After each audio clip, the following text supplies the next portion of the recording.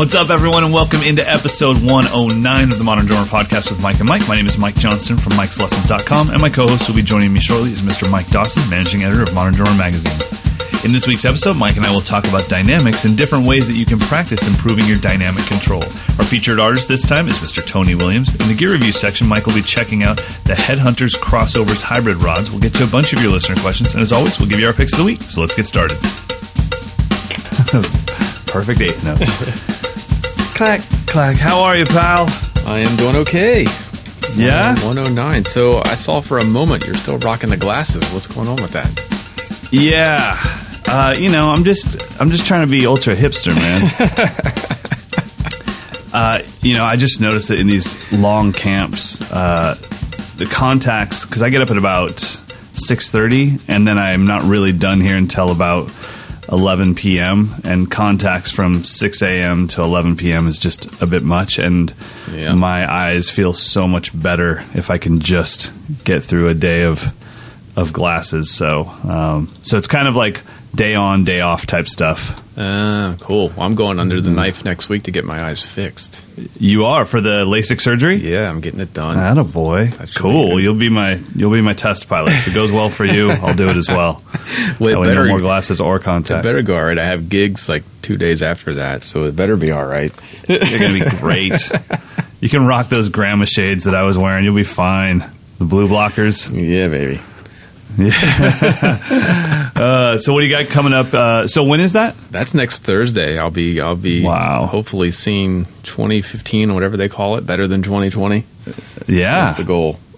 I want to know, and you said it's now quite a bit more affordable, right, than it used to be, at least. Yeah, it is, surprisingly. I mean, it's still not cheap, and it's still considered cosmetic, which I think is obnoxious. So insurance won't cover it because it's certainly not cosmetic; it's medical, but.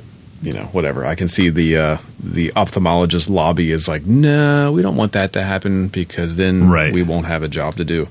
But for sure, I need to do it. Contacts are starting to bother me. Glasses I never feel right wearing glasses, and it's like headaches are starting to set in. I'm like, all right, enough of this. Let's get it done. That's cool, man. Well, I'm looking forward to hearing your report. That can be your pick of the week. Yeah, your eyes fixed. That'll be good stuff. Do you have any gigs coming up this weekend? Yeah, I do. I'm going down to, actually I'm playing at the Washington Nationals Stadium. No way. Yeah, they have like a barbecue pregame thing, and I'm going to be playing for a couple hours down there. And then what else? Nice. A couple local gigs, but yeah, the one at Nat Stadium is going to be cool. Free tickets to the game too. I don't know if I'm going to be able to stick around though, but maybe for a couple innings. We'll see. That's awesome, man. That's really cool. Yeah, that's fun. What's the one that the Redskins playing? What's that called? Is that RFK? Yeah, RFK, yeah. Yeah, man. I remember that being on our itinerary, and then we pulled up, and there was a stage in the parking lot. And I was like, we're not playing in the stadium. We're playing in the parking lot of the stadium. Okay. That makes a little more sense for my lame band. Right on. Yeah. Well, I don't think RFK is still where the Redskins play. I think they moved, but I was touring in 1843. Yeah. So let's just get that cleared up. Cool, man. Well, good luck this weekend. Yeah, that'll be fun. So you're in the middle of a camp, so I know we kind of have to keep this one. This will be a tight episode for everyone, but we're cranking it out. So what camp is this? This is camp. Well, as far as the camps here, I do 10 per year here. This is camp number 8. So I have 2 more after this one. And this one is advanced, and it's just an awesome situation as far as everyone that's here can really play to the point that we're actually it's not really an 8-person camp and a teacher. It's a 9-person lab. I've kind of talked about that in the past. I mean, sometimes just skill level wise there is a teacher and there's some students, but I really enjoy it when it's like a lab and we're all, when we do our 45-minute practice routine at the end of the day, which is kind of this thing where I teach all day long.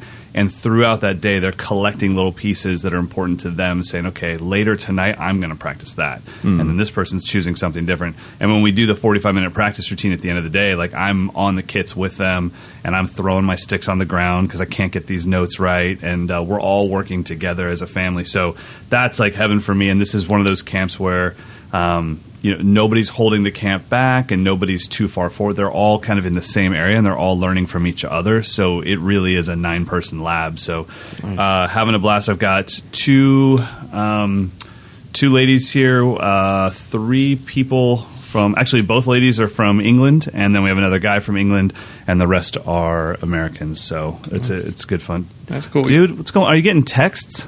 Well, that's the problem. We're doing this via FaceTime, so my phone has to be nearby. I think only you can hear it though, so hopefully it's all okay. I dig it. I mean, it's got there is a little bit of that, like when a gnat gets in your ear and it kind of like gives you the chills. I saw every time you get a text, I get this little chill. Exactly. But other than that, I'll be fine. Yeah, so camp this week. Oh, go ahead. I'll say you're talking about camps, and we have yet to follow up on the idea of whether we're going to try to do this East Coast camp. And, we need to do that, and sure. I've actually had a couple people ask if they could reserve spots already. So should we put it out there? We should definitely. Yeah, I think so, because I just talked to Matt and JP, and we're going to do our camp somewhere international this year. So we're not going to be doing it in New York. Okay. So that way this can be my East Coast camp with you and Carter. And then I think JP, Matt, and I are either going to go to Australia or Italy for the Common Thread camp and just try to hit a place that we haven't been to together as a group. So, yeah, I definitely think that we should do that. And I think, maybe at the end of this week, I'll have a week off. I just have to go to Nashville and do some Minel videos. But other than that, I've got time off. And we can talk about the concepts of the camp and what we would want to get across to the campers themselves, because that's really important. I don't enjoy camps where it looks like some random pro drummers showed up and figured they'd wing it for a few days. I like when the campers know, hey, this is what you can expect to get out of this by the time you leave, and then they're mentally prepared for it. We're mentally prepared for it. So I think, we definitely should consider. Did you check dates at Full Moon?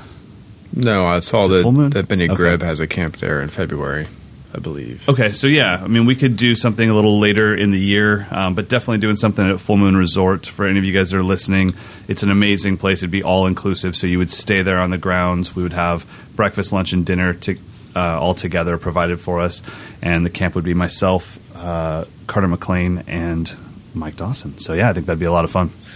Cool. Well, yeah. So let's try to get it on the books next week. All right. We'll follow up with more info as we figure it out. But anyway, exactly. And you're on the journey with us. Welcome to booking a drum camp, everyone. All right. Well, let's get into some drumming, and so we're going to talk about how to develop and practice dynamics. And you and I, early on in this podcasting thing, I guess we both learned together on air the actual definition of dynamics. Yeah. And it was a little different than what we had thought, and it made more sense because we hear the term dynamic used a lot when people describe athletes. Like, he's a dynamic running back. She's a dynamic point forward. And that never made sense to me, because dynamics to me just was kind of like play quiet, play loud. I didn't really understand the true definition of dynamic being more the differences between those and being more energetic. It had so much more meaning than what we had thought, and we'd always equated it to just volume. Yeah, right. I think it's doesn't it generally mean like something that changes? It has progress. Something that changes. Yeah, exactly. And I think in a little bit we'll be talking about Tony Williams, but that's a great definition of somebody that wasn't only dynamic in volume, but was dynamic in rate of speed, and he was always changing. I was watching a bunch of Tony Williams solos, and he would just go into this non-time laden thing where he was just almost revving the engine. Yeah, but it wasn't a subdivision; it wasn't related to anything. He'd even take his foot off the hi-hat, and just there was no timekeeper. It was just and so dynamics, practicing dynamics, and I would say, you have to have someone in mind. It helps, at least in my opinion, to have someone in mind that you think, okay, that's a dynamic drummer. Now I'm going to try to practice on my dynamics so that I can eventually achieve that. For me, being young, and maybe you can chime in with who you looked up to, I think the first dynamic drummer that I looked up to was probably Matt Chamberlain. Okay. Now, it doesn't mean he was the first person that could do, that was dynamic. It was that I didn't recognize it in the other players. Obviously, growing up in rock, things were pretty monotone. Even if it was a great rock drummer, it was a pretty powerful all the way through type of thing. Yeah. And so I think when I heard Matt Chamberlain and Critters Buggin's first album, I just thought, and the Edie Brickell stuff, I thought, I really don't know what's happening here. There's so much texture woven through this. So for you, was it a jazz drummer, or who kind of perked you up to the point like, oh, this is not just straight ahead note for note drumming? I think John Bonham, really. I mean, okay, because that's a great example. My uncle had me playing in his band right away, and it was a lot of AC/DC, a lot of Zeppelin, a lot of Kiss, a lot of classic rock, and then on the border of early heavy metal. And the Zeppelin stuff just immediately stuck out. Like, okay, there's more to that than just playing the beat. Like right. AC/DC stuff, for the most part, it's pile driving rock. I love it, but it's one dynamic. Right. It's just being dynamic doesn't mean it sucks, right? I mean, I've played every Motley Crue song there is a trillion times, or Pantera or whatever. So it's not a negative thing. And honestly, as soon as you said Bonham, I thought, you know what, Matt Chamberlain was when I actually started taking it seriously. But the person that actually probably introduced me to it would be my dad giving me old Cream records and listening to Ginger Baker. Oh, interesting. Yeah. And has a very similar thing to Bonham as far as you've got a jazz cat that's bringing in that rock and roll sensibility and just the chaos that went along. I mean, Ginger wasn't a dynamic drummer. He was a dynamic human being, and so was Bonham. Yeah, yeah, right. But, yeah, I think with Ginger, the dynamic definition is more like changing and being explosive. But for Bonham, it's more the actual musical dynamic for me. Like, he can bring it down really quiet and still never lose the intensity. And then also really smash it when he needed to, and within one measure there'd be like there we go. That's what I was going to say. Is it's not happening as like verse chorus or this song that song. It's this hi hat is at forte, immediately followed by this pianissimo ghost note. So it's like note for note dynamics, and control to create that texture that then you and I both fell in love with Matt Chamberlain. And so many after that. So let's talk about developing that. Yeah. What did you do? I mean, how did you start caring about this for your own drumming? I think it's this is a question I get asked a lot, and it becomes more and more difficult for me to answer because it's just part of what I've always done. But I think I get a lot of questions like, how do you play with such a flow and a nice smooth, relaxed feel? And I think it's because I'm always practicing dynamics and practicing dynamics on the volume level. So a lesson that stuck with me early on was when I was in college, but I took a lesson with Carl Allen, and he said, he was kind of being hyperbolic, but he said, you need to practice every beat and every groove that you know at every tempo and at every dynamic level.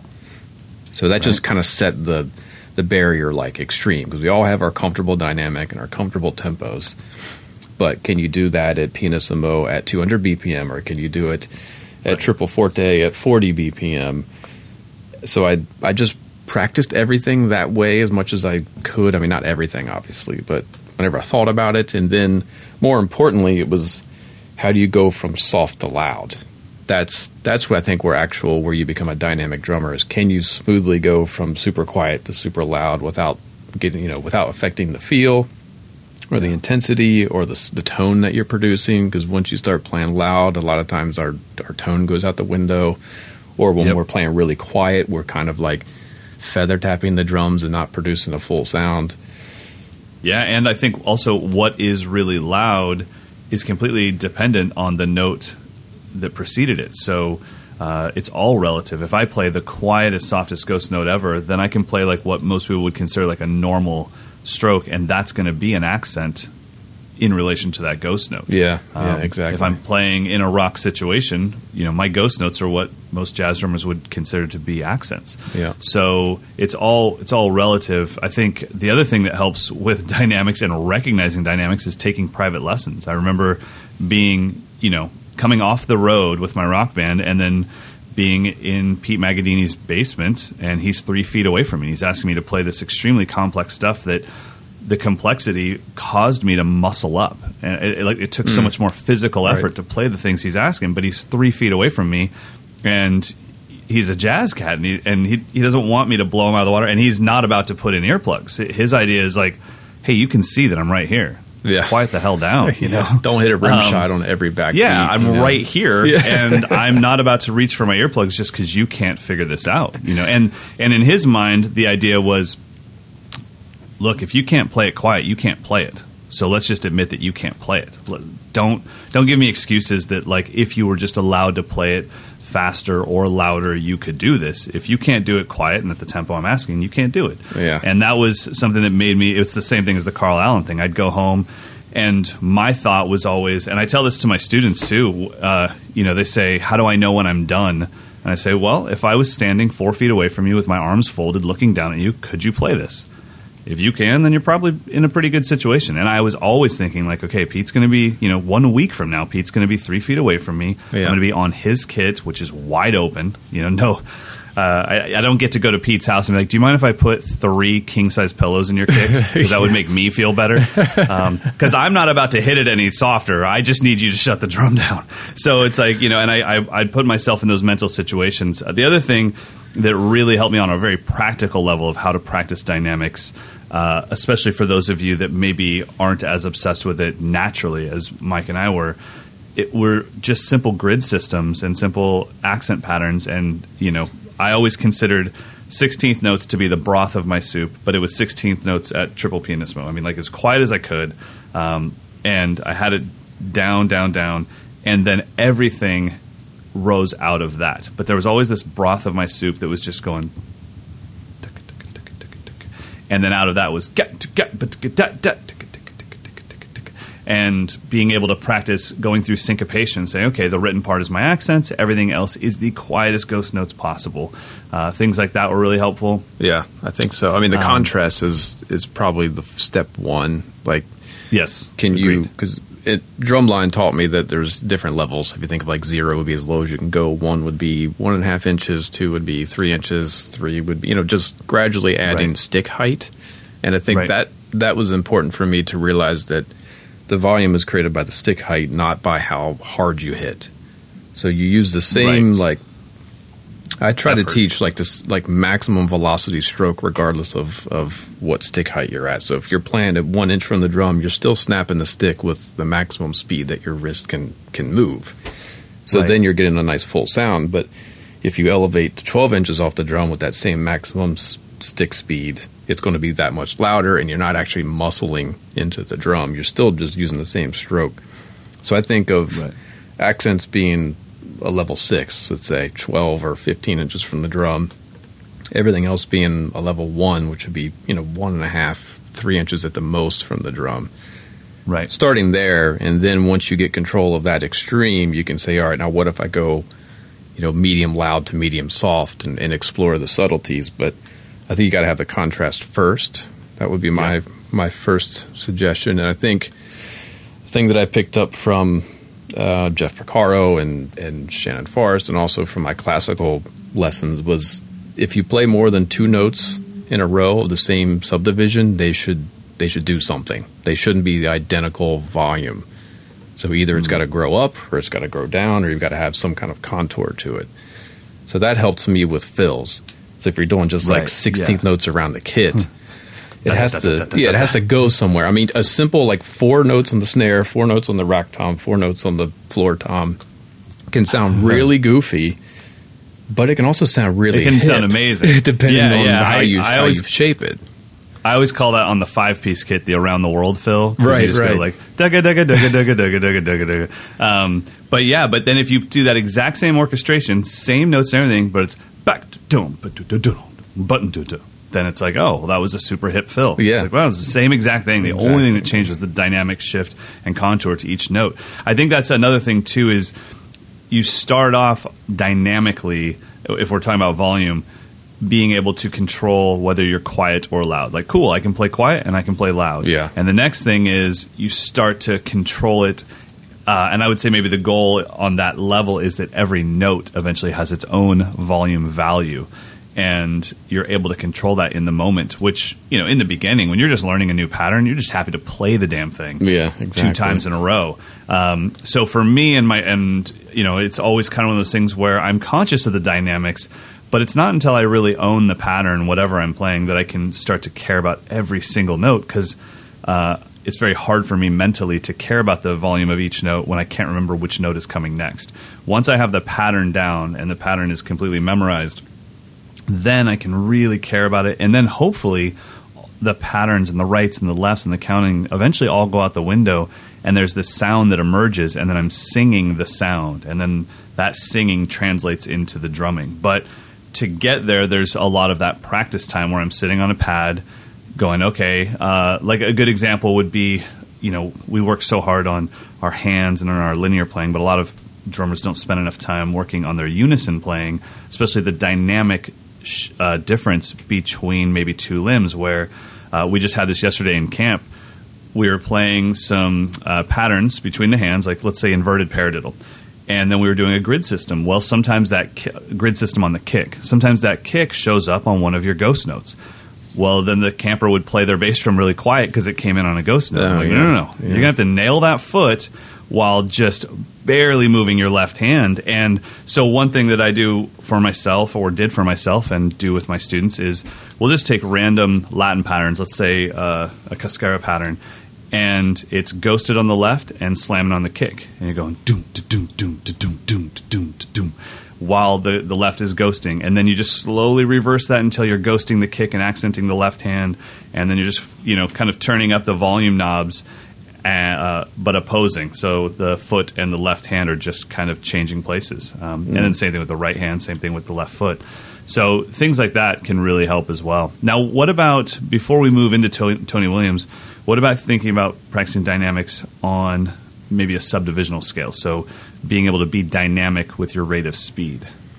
Yeah. Do you ever play something and then try to think like, I wonder what this would sound like as 16th note triplets since it's groups of 4 or whatever? Yeah, I mean, practicing just the time pyramid where you go from quarters to quarter note triplets to eighth note triplets, 16ths, on, up and down. I think that's really good if you do it two ways. You say, I'm going to do one dynamic level. So you're going to say, I'm going to be medium soft, maybe 3 inches from the drum. And then you're going to make sure that you don't shift that dynamic when you go to the different subdivisions, because there's natural tendencies. We play faster, depending. Some people play louder, some people play softer. It just depends on your technique. But so maintaining that consistency and learning that, and then also letting each one of those maybe grow. So if you're going, maybe during the quarter note measure, you go from soft to medium loud, and then when you get to the quarter note triplets, you bring it back down and do the same thing, like applying crescendos and decrescendos, or crescendoing the entire thing up to 32nd notes until you're playing full volume, fast 32nd notes, and then when you bring the subdivisions back, you back off the dynamics. I mean, there's endless ways to do it. Endless ways. Each one of those has a different emotion. Like really loud, fast 32nd notes has a totally different feeling than really quiet 32nd notes. Like, totally opposite. Quiet 30-second notes are creating so much tension. It's like like a very fast ticking watch. Right, yeah. Or it's almost like a bed, like a hum. But the super loud ones, I mean, that's machine gun. You're going for... And that's what I'm calling, the broth of my soup. It's like, okay, we've got this little thing happening. Now let's slowly start putting in our vegetables and our chicken and our steak. The other thing that I like to do with the subdivisional pyramid is just go through and say, okay, I'm going to go from quarters all the way up to 32nd notes, accenting the right, ghosting the left. Especially when you get to those triplets, everything becomes kind of halftime of what the actual subdivision is, and then you do the same thing but doing the left, and it really helps you to get the E's and the U's when you're in the 16ths, and then those in-betweens of the 16th note triplets. Or you can even play full volume on a snare if you want, and then just put one of your hands is hitting your leg instead of the drum, just so you can hear what all of the in-between notes sound like. That's cool. I like that.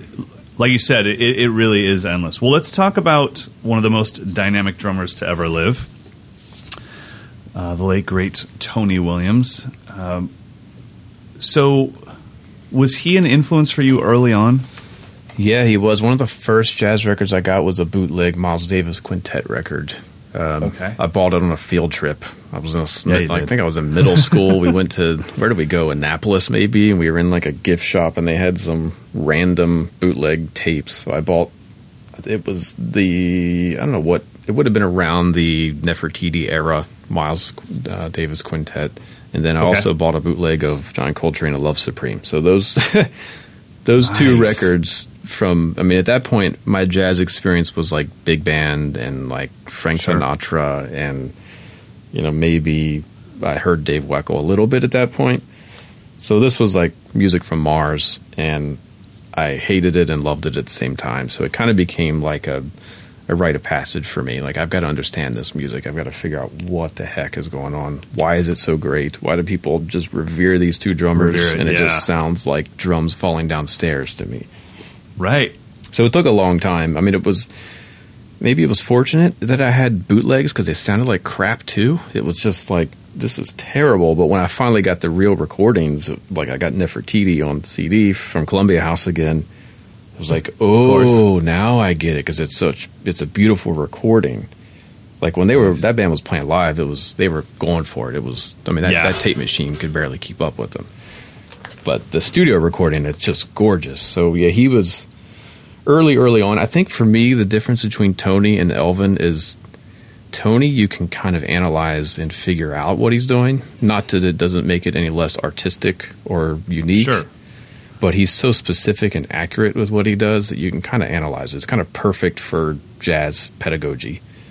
Whereas Elvin, it's like, Elvin's like, all right, he plays a lot of triplets. Okay. And then what's all this other stuff? It's kind of like less, you can't really analyze it as easily, I don't think. At least for me. Right. Like on paper, it just looks like a lot of triplets and 16th notes. But with Tony, you're seeing like, oh, that's a group of 5. That's a group of 4. He's phrasing dotted quarter notes. He's phrasing quarter note triplets. Like it's a lot clearer and kind of more academic. So I kind of gravitated towards him because like, all right, I can study that more. I had to kind of like grow into Elvin. It became like, like a fine wine or something. Like it tastes like vinegar. Yeah. I don't get it. Right. Yeah, I think it's both of those guys, are there's so much that comes down to personal taste. You either like it or you don't, you know what I mean? Yeah. And someone doing donuts in your parking lot? Oh, it's a dog. Oh, yeah. It sounded like someone was out there just burning rubber. I was like, yeah, I get it, man.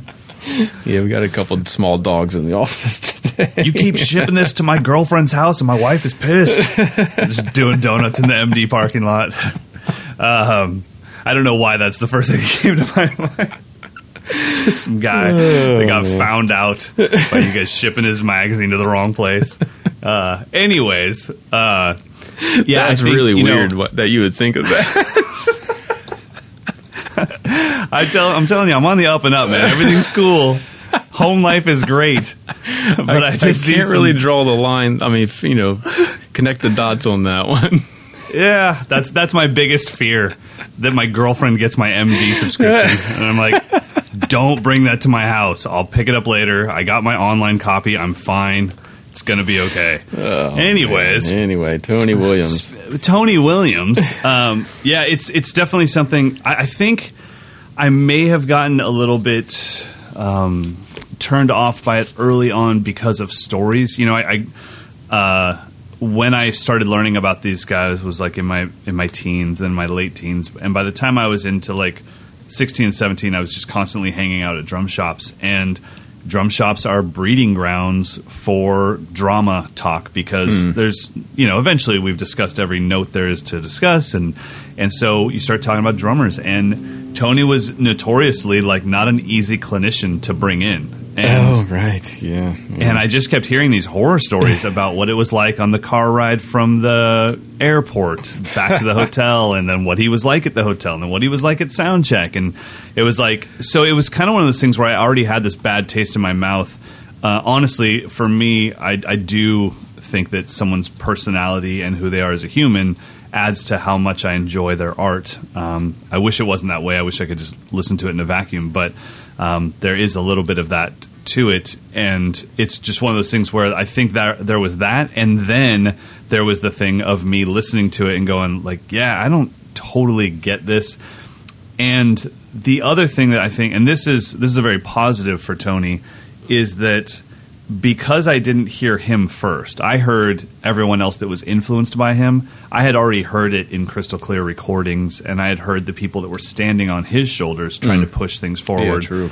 And then I was going back, and because it was also in a genre that I was not connected to, there was this thing of like, yeah, I'm not quite getting this. I mean, I still, I obviously did my research and listened to a bunch of Tony yesterday and today, and I'm like, man, look at them big old drums. He's out there with Herbie, and he's got his giant yellow kit with his big toms. And but I will say this, I really started to enjoy his exploration of time.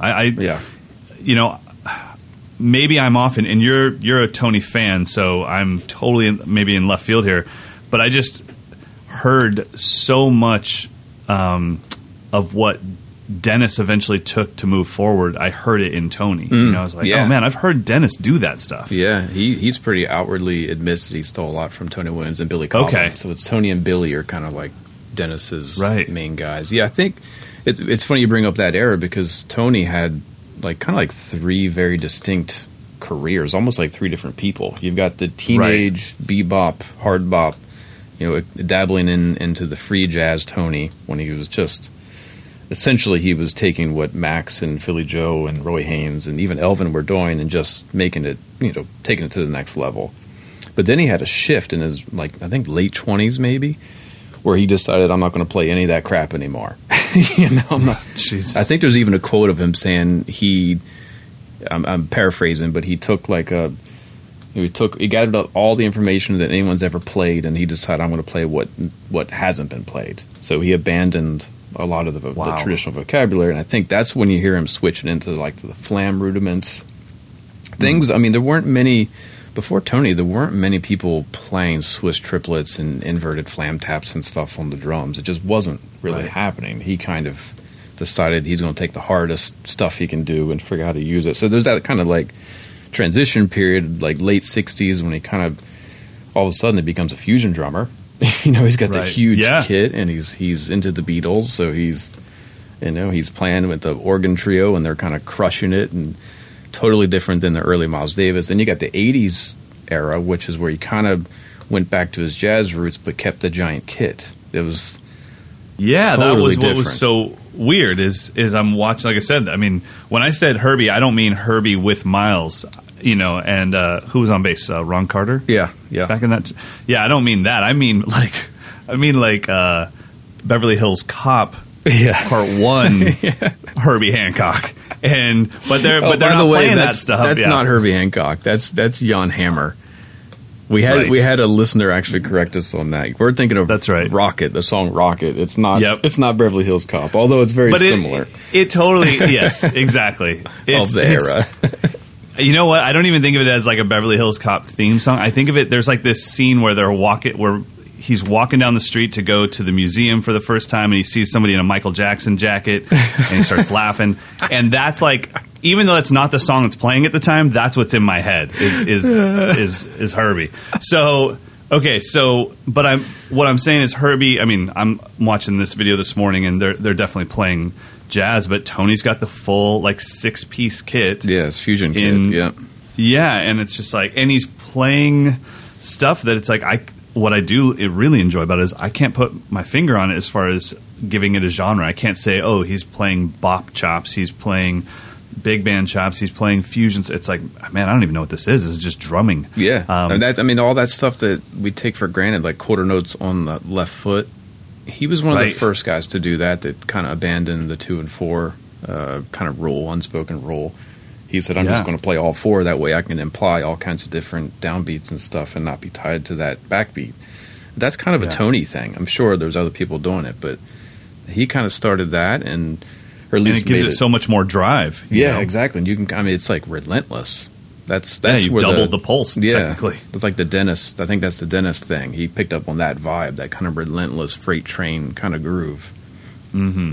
And really kind of getting the ride cymbal kind of swelling up. And so, it's kind of in the era that Vinny and Steve Smith and those guys and Dennis, they gravitate towards that 70s fusion funk Tony, which is totally different than the early Miles Davis Tony. They're totally different drummers. It's kind of...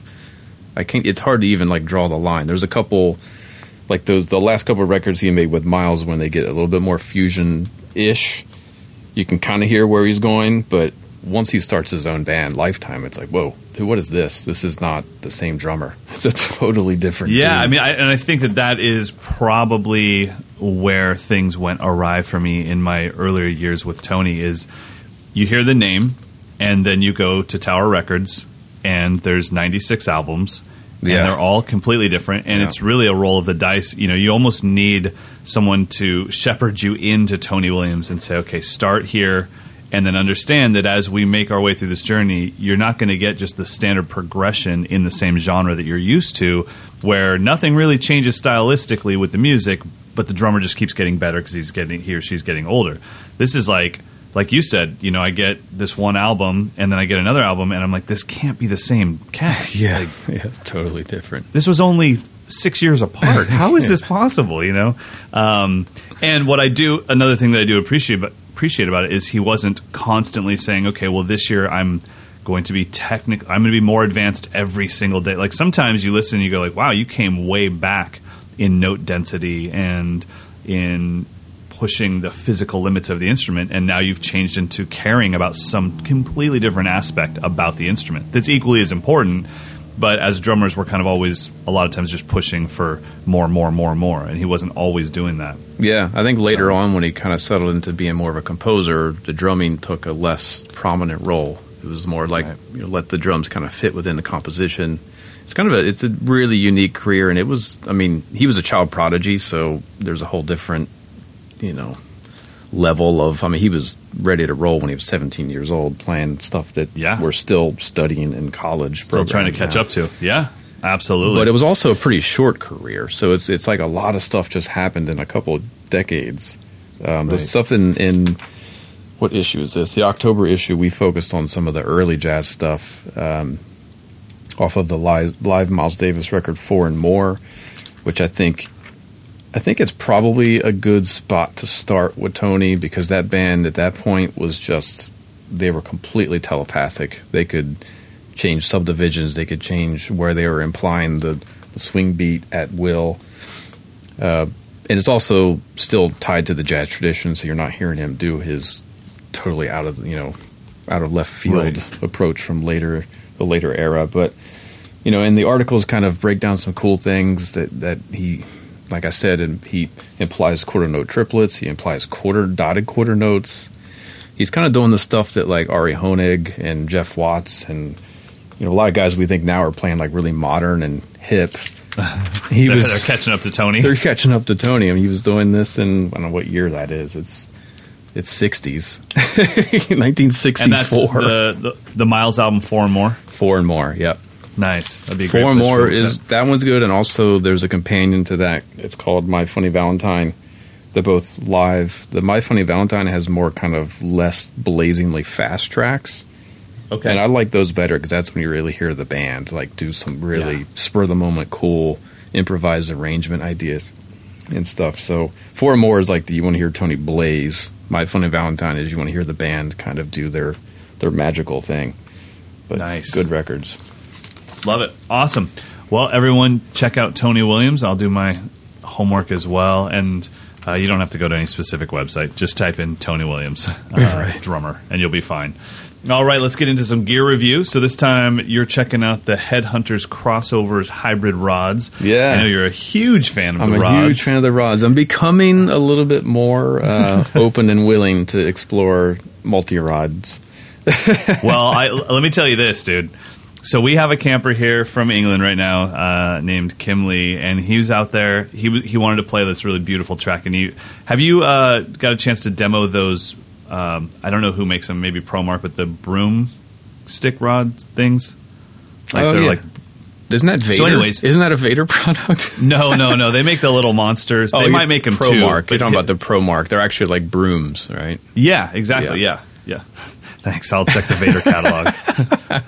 So anyways, he wants to go out and play the song, and he's like, God, I hope Mike Dawson's not watching. And I'm like, wow, is it that big of a deal? Like, is it that known that Dawson hates like bundled sticks? And I'm like, dude, he doesn't. If you make the song sound good, he'll be fine with it if he's watching. So, anyways, no. So let me disclaimer. I hate when you're forced to use multi-rods because you can't control your own dynamics. Agreed. I think we both feel that same way. Where, and you and I were in our prime years of late teenagehood when the acoustic versions of bands started playing on MTV Unplugged, and the drummers played exactly the same as always. They just chose to use hot rods. And then I was like, I played acoustic tonight. And it's like, no, you did stick twirls with hot rods. That's not... So let's get into something that you did get to review. I've honestly... This is new to me. HeadHunters is the company. Yes, HeadHunters, let me just confirm. Yeah, they're in Canada. They're, a small company, but they actually were making these types of sticks for other companies. You might remember ProMark had a similar looking... like a wooden handle stick with different types of rods on the tip, and they had like red rubber handles and stuff. Yep. Those are actually made by these guys. Okay. So they started making these kind of crazy hybrid things where you've got a handle where it's like a hickory stick, but then they put different types of plastic rods or bamboo rods or plastic rods with beads on them, so you can get a more prominent cymbal sound. And there's one that has tambourine jingles on it. So really kind of creative alternative sounds that I find intriguing, because I'm not going to grab these if I just need to play super quiet and I can't control my dynamics. I'm going to grab these if I need that sound. For a sound, right? Yeah. I mean, the one with the tambourine jingle's got like beads on it, and I mean, it's crazy. So the handle, though, is a drumstick, right? Yeah, it's basically like they put like a gripper on the handle area, but it's basically like a wooden drumstick that the top third has been cut off, and they've installed different types of multi-rods into the tip, and then put another piece of rubber to kind of hold that all in there. So before we get too much into the sound, and did you get a chance to test all of these, or just a few of them? No, all of these are here. Yep. I don't have any audio to drop in. We're not going to do that, but we do have. Sure. I have messed with them all. How is the feel? I mean, because they, like you said, it's a third of a drumstick and it's cut off, and then there's this piece that's kind of, I don't want to say glued on because it almost makes that sound cheap, and you can see by looking at this stuff is not cheap. This is really well done, but the drumstick does stop at some point, and then there's this other material completing the rest of the stick. So how does it feel? Do you get response out of it? You do. I think you get more than you do with a full dowel stick, because you can actually get a pretty convincing rim shot sound with it, because you can smack in the wooden shoulder of it. Sure. And then that upper kind of rubber, whatever you want to call that's holding it, that's between the rods and the hickory. You can use that for cymbal accents and get a nice big washy roll or an accent. So it's kind of more diverse. I would assume because of that rubber shield there, you can do that without damaging the rods themselves. Yeah, exactly. Pretty nice. So you got a range of different. There's more dynamics. You can get a fuller sound. My problem with regular dowel sticks is they're kind of limited on how full of a sound. You kind of always get that clicky, thin rod sound. Sure. So this, just by the different ways you angle the sticks, or if you hit with the combination of the rods and that rubber thing at the top, I don't know what you would call that, the neck. Yeah, it's like the neck. I mean, well, what I was wondering is just how heavy is that area of rubber? Does it throw off? Did you feel natural when you were playing these, or does it throw off the weight of the stick? No, it feels completely comfortable. I was able to go from these to regular drumsticks and not feel like anything was... They didn't feel like they were super heavy or super light. They kind of just felt more familiar. I mean, the handle has a gripper on it, so that... I guess if that wasn't there, it would feel more like a drumstick, but I didn't have any issues with it. These, I didn't notice the black marking up the heads at all. Oh, wow. Okay. I remember with the old ProMark ones, the red rubber would mark up your heads and cymbals pretty bad. Sure. This, I didn't notice that. Maybe I'm just have better touch. I don't know now than 10 years ago, but... You're not swiping all over the place? Yeah. Now, when I look at the ones... By the way, you guys can see everything that Mike and I are looking at just on moderndrummer.com, and you can see the product close-up for this. But when I look at the one that has the tambourine jingle on it, it just seems like, oh man, if I handed you those, I feel like you'd be stuck on the kit for an hour, making sounds. Yeah, again, it's an option that I like, just having and the beads actually surprisingly add a lot of cymbal clarity. Like I mean they look like nylon tips almost. Yeah, exactly. I use these when I have to play like a lot of one of these bands. I play one of the cover songs we do is a Tim McGraw kind of train beat song. But it goes, it kind of opens up a little bit louder. So rather than switching over to regular sticks, I'm able to play the ride cymbal with these and still get enough kind of wash, and it It's got a little bit more headroom than brushes or regular rods. So they're pretty neat. I could also see this being really cool for those hybrid drummers out there that are maybe doing hat and snare drum while sitting on a cajon, and this is what they have in their right hand to add more texture. Totally. So I could see a lot of uses for these. So yeah, everyone check out Crossovers. That's the company, and they're the hybrid rods. No, the company is HeadHunters. That's what I said. The company is HeadHunters, and they're called the Crossovers hybrid rods. Yes. And you can either check it out on moderndrummer.com or you can just check out their website. And if there's ever a product that we cover and you guys really want to learn more about it or you want to check it out, don't feel weird asking your local store about it. That's what stores want. They want you to ask about products so they can go, oh, that's the third time somebody's asked us. Let's get those in. There's a need for that product. So you can always feel free to do that. And local, I worked in drum shops for years, and we loved when people asked for gear that we didn't carry because then we knew what to place in our next order. Right, so exactly. Yeah. Never feel weird about that stuff. All right, let's get into some listener questions. Okay, let's see. Our first one is from... By the way, you can send... We're getting through our stack of old ones, so hopefully we'll get some of the more recent ones soon. You can email your questions to mdinfo@moderndrummer.com. This first one is from Colin. He says, I heard you recommending the Ludwig Superphonic as a go-to snare. I'm interested in adding one to my collection. What should I look for when buying a used one? It seems there are many eras and options. I don't know where to start. Simple answer for me is all of them are going to sound great. Make sure that it doesn't have a jacked up throw off. That would be number one. I mean, they're all going to be fine. They're all going to sound great. They're consistent, whether you get a 60s one or a 70s or 80s or a brand new one. And just for the listeners, what is the Superphonic as far as the metal? Yeah, well, technically Superphonic is just a metal snare drum by Ludwig, and they have bronze ones, they have brass ones, they have aluminum ones. But what we think of a Ludwig Superphonic is the chrome over aluminum snare.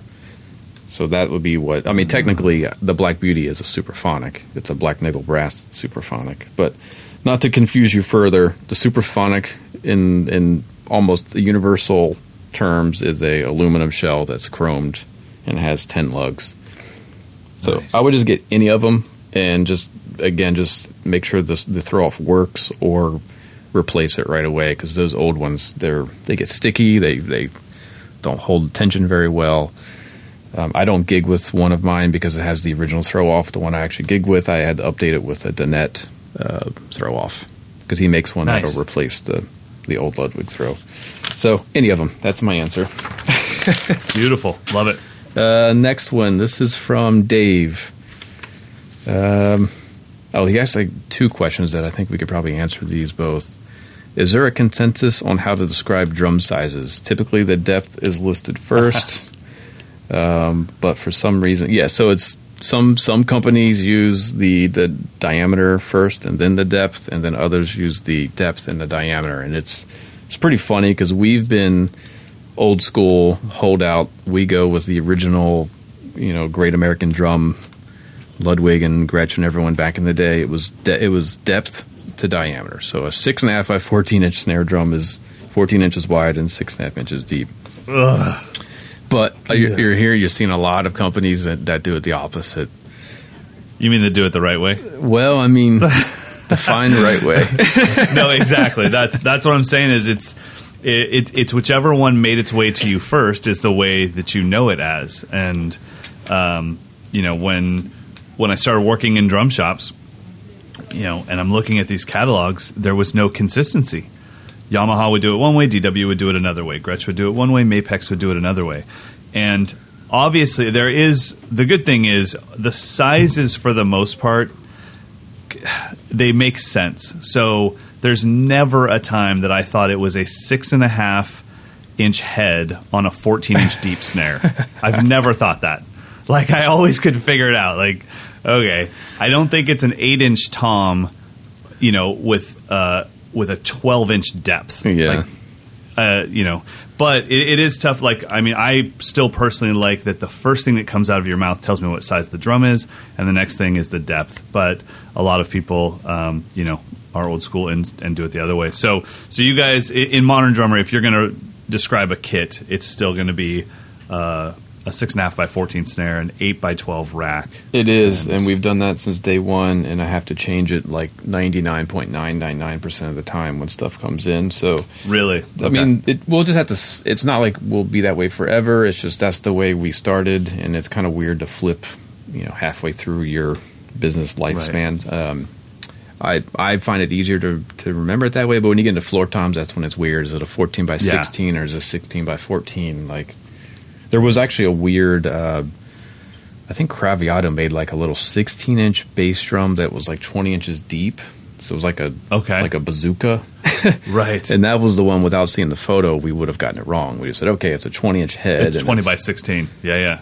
Sorry, 16 by 20. See, I can't do it. I can't. It has to be... Tell me the size of head I have to buy, and then we'll figure out the depth later. It's fine. Yeah, so there is no right or wrong way. I think maybe the industry is leaning more towards your way, but we're going to hold out until we see that it's kind of a universal decision. Nice. All right.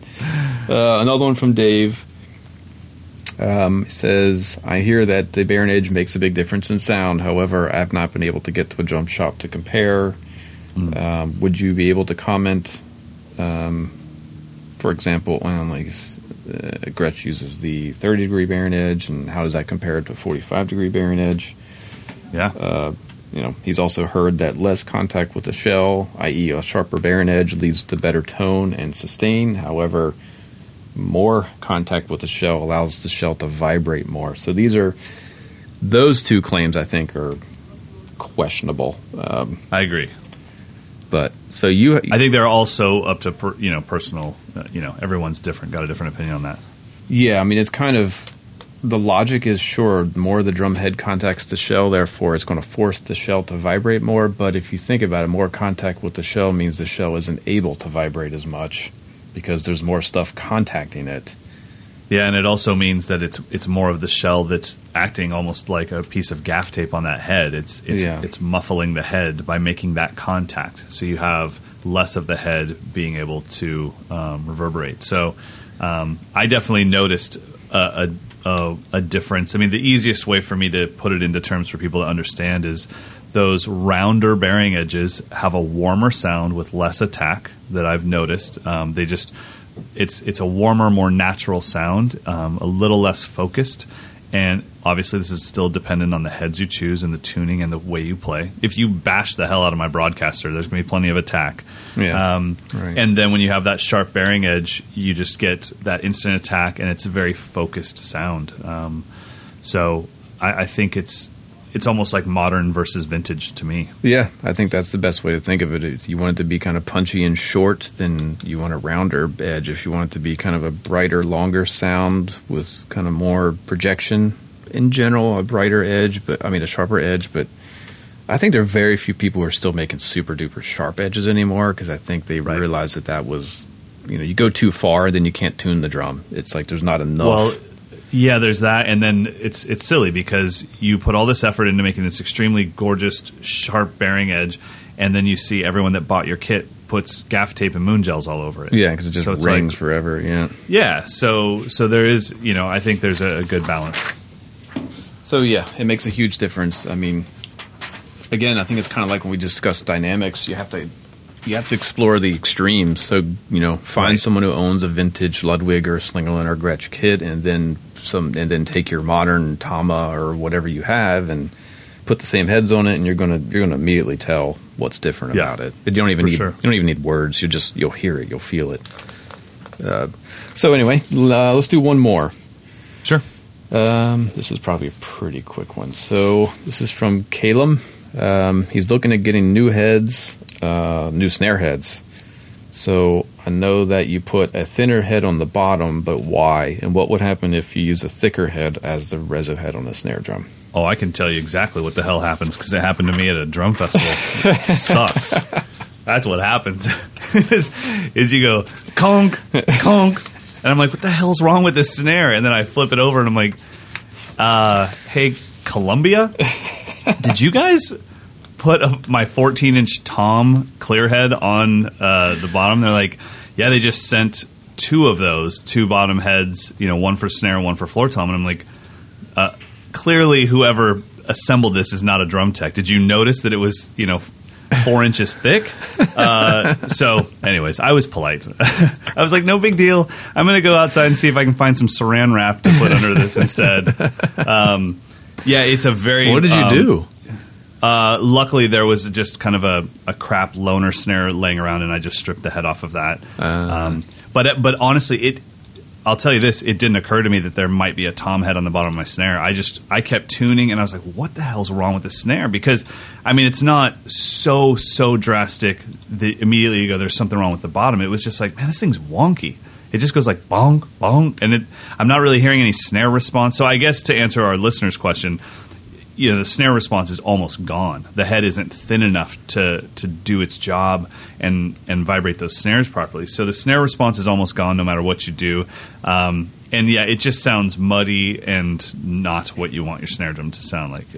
I mean, unless you're trying to do something extremely weird. Yeah. But as far as I know, I mean, even when I have bought vintage snares from the 30s and 40s just as collective pieces, they still had a really thin film head on the bottom. So I don't know when.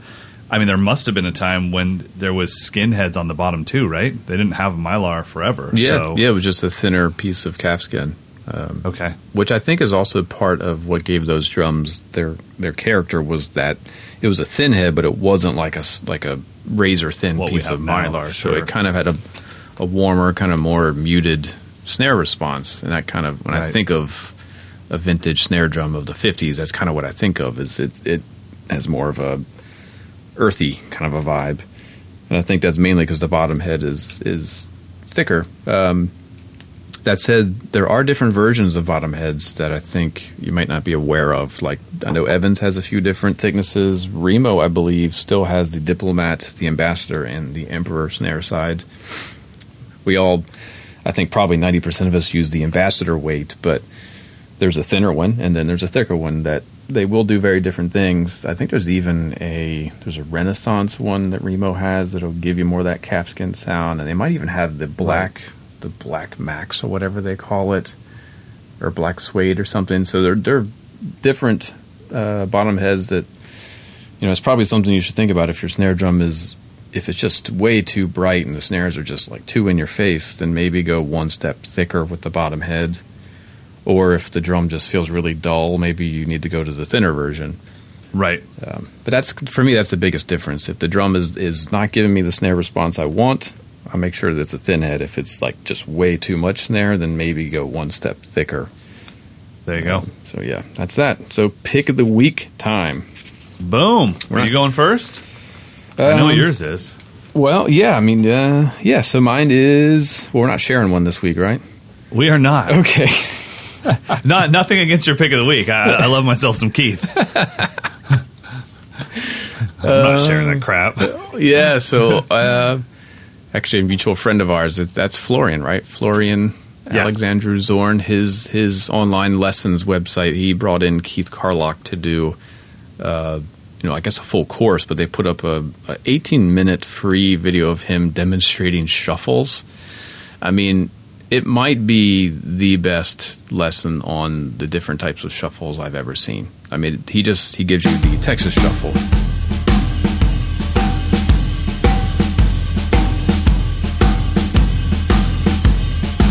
Gives you the Chicago shuffle.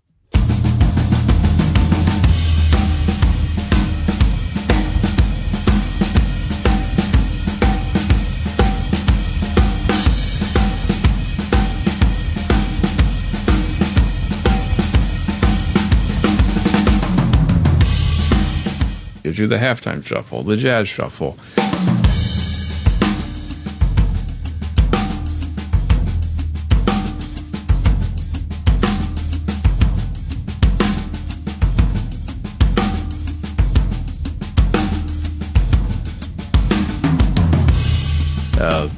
And it's kind of like textbook, and there's really no better authority, I think, than to have Keith Carlock play these shuffles. Agreed. He's playing so many shuffles with Steely Dan, and he's from the South, so he grew up playing a lot of blues and R&B and stuff. So if you really want to get a good idea of just your basic shuffle grooves, check it out. It's called Learning Shuffle Grooves with Keith Carlock on YouTube. But most importantly, just check out the way that guy plays the drums. Some people love the Keith Carlock of the Wayne Krantz era, where it's a lot of notes and a lot of cool stuff. I like it when he just plays a simple groove. I mean, his dynamic and control is just perfect. Yeah, the way everything, every note he hits, it's like, you never hear him muff a note. Like, he can hit the hi-hat like partially open, super light, and it's like, that sounds exactly like I would want it to sound like. Like, every note is perfect. If you want to hear Keith and really hear the space and hear the control while still getting your drum nerd on, check out his band Rudder, Rudder. That's some of my favorite stuff. They were definitely a big influence in, maybe not in the sound of my band, but definitely in the fact that I wanted to be in a band after hearing that. I was like, you know what? I want to do something like this. I want to be creative and be in a project. And Rudder was a huge driving force behind that. So check out Rudder, and you'll get to hear Keith really, especially with that bass drum tone of his, that wide open kick. Yeah, it's crazy. You get to hear him just explore what it's like to make your bass drum as important to the music as any other instrument in the world. It's pretty incredible. So I agree with you. So check that out on YouTube. And my pick of the week this time is not the cheapest thing in the world. So far, I want to just call somebody out here. Carter McLean has been like rough on my pocketbook. I'm not kidding, dude. Like, okay, so I don't know if you know, but like the whole way we started becoming friends was actually through this podcast. He was your friend or is your friend and listened to this and then heard on the podcast that I was into watches. So the first thing he sent me was this link to a custom watch strap maker. Those straps start at maybe $250. I started ordering those. So he got me in on that. And you need them in every color. And I'm just going broke through straps. Then we start sending, and then we start kind of a little bit of a friendship, and we start sending pictures of microphones back and forth, and we do the mic battle. Man. Then we do the watch thing. Then we do the outboard gear thing. He gets his BAE preamps. I'm going full Neve. We're sending those pictures back and forth. Oh, man. Now he sends me this picture of his cat. I'm not buying cats, but he sends me a picture of a cat. And it's got this, I'm going to kind of explain my blonde moment here, but it's got this look to the picture and to the film and to the footage where I'm like, damn, that's what I've always wanted my pictures to look like. And he tells me, it kind of tags it, Fujifilm X100F. Got to check out this new camera. And I'm like, wait a minute. One of my students, his name is Rob Hall, I believe. He plays for a band called Catfish and the Bottlemen. And he always posts these pictures on Instagram that I think are just gorgeous. And he always tags it Fujifilm X100F. Well, here's my problem. I thought that was a filter on Instagram that I just couldn't find. I was like, if I just had the Fujifilm X100F filter, I'd be all good. I did not know it was a camera. So once Carter sends me these pictures, I'm like, I got to get that camera. So here's the deal. It's not the cheapest camera in the world. It's definitely not the most expensive. It was about $1,500 with tax. Oof. But hold on. Let's just assume my wife is going to hear this podcast. Let's put this into perspective here. Okay, so for you have a DSLR, right? Yeah, I got a $400 one. But you still have a DSLR. You still have the size of it. Yeah. I have one. Carter has one.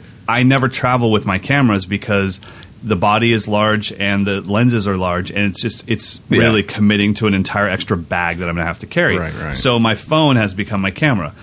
My iPhone 7 takes great pictures, but not at the level that my DSLR would. Well, this Fujifilm X100F is not much bigger than a cell phone, comes with a fixed lens, but it takes pictures that are honestly quite a bit better than my DSLR.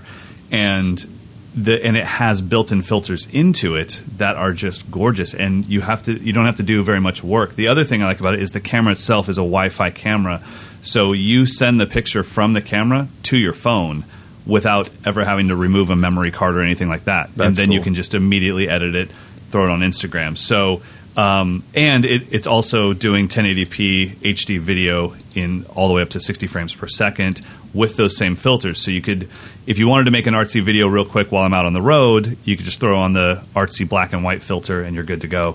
But So for me, the reason why I wanted this was I wanted to have a high-quality camera that I could take with me because I'm always traveling to these amazing locations, and my phone is my only thing to show that it existed. I wanted to have something a little bit better. Mm-hmm. So the Fujifilm X100F, if those of you guys that know what a Leica camera is, this is going to do that, but instead of spending $6,000, you're spending, the camera's $1,299, but with obsessive overnight shipping, it gets a little bit more expensive. Now, yeah. I forgot my point. There's different models. There's like an X100T. Right. What's the difference? The F is the newest one, and that's the one that comes with the Wi-Fi capabilities. There you go. Wouldn't want to spend that much money on the lesser one. There you go. And then, so I got it. It looks like an old school. It's got a silver top, black body. It looks like an old school Olympus, camera that you would get in the 60s or 70s. So the form factor is awesome. The screen is fantastic. It's a really, especially for any of you guys out there that are like, look, I'm not a camera guy, but I just wish I could take good pictures. This is a great point and shoot camera, but it gives you that look of like, now I have that shot that I was looking for. So interesting. I would say probably the last 10 pictures that Carter and myself have both put up on Instagram have been shot with the Fujifilm X100F. So, like I said, it's not a cheap buy, but if you're somebody that's willing to spend some money on a camera and you don't want to have a big DSLR body with a big giant lens, this is the way to go. So are you doing any post-editing, or is this all in the camera when you post something? I would say 90% of what I did is in the camera, and then a little bit of it is on Instagram. Okay, so just the basic editing on Instagram. Yeah, I'm not. You can go into. I would say if anybody wants to do some editing on their phone, I would say your best app is probably going to be Snapseed.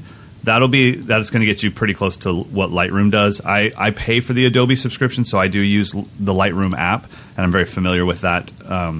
With that format and with that software. But Snapseed would be a great one for any of you that want to do like custom curves, or even just have some plug-in, what do you call them, filters where you just choose their filter. Snapseed is a high-quality photo editor, or like I said, you could just use Lightroom if you're familiar with Adobe products. Dig it. All right, cool. Boom. It's like a camera lesson. There we go. All right. Everybody have an amazing week. I'm going to go inspire. I'm going to go teach. And by the way, we were working on something, myself and my web developer, Brad. Most people probably don't know this, but Mike's Lessons has been around for 10 years, and we've never once had a sale or a promotion or a special offer. We've never done anything like that. But I really want the listeners of this podcast to get a chance to try out the courses and see how fast they could grow with those compared to any type of other education they've had in the past. So I'm working with Brad to see if we can do something special for our listeners just to get everyone a chance to try things out and just see if our format works for them. So I'll keep everybody posted on that. Dig it. And we will keep everybody posted on our future camp. Yeah, next week I will have brand new eyeballs. Oh my gosh, can't wait, man. Can't wait to hear about it. All right. It'll be awesome. All right, buddy, have a good week. See ya. Later, buddy.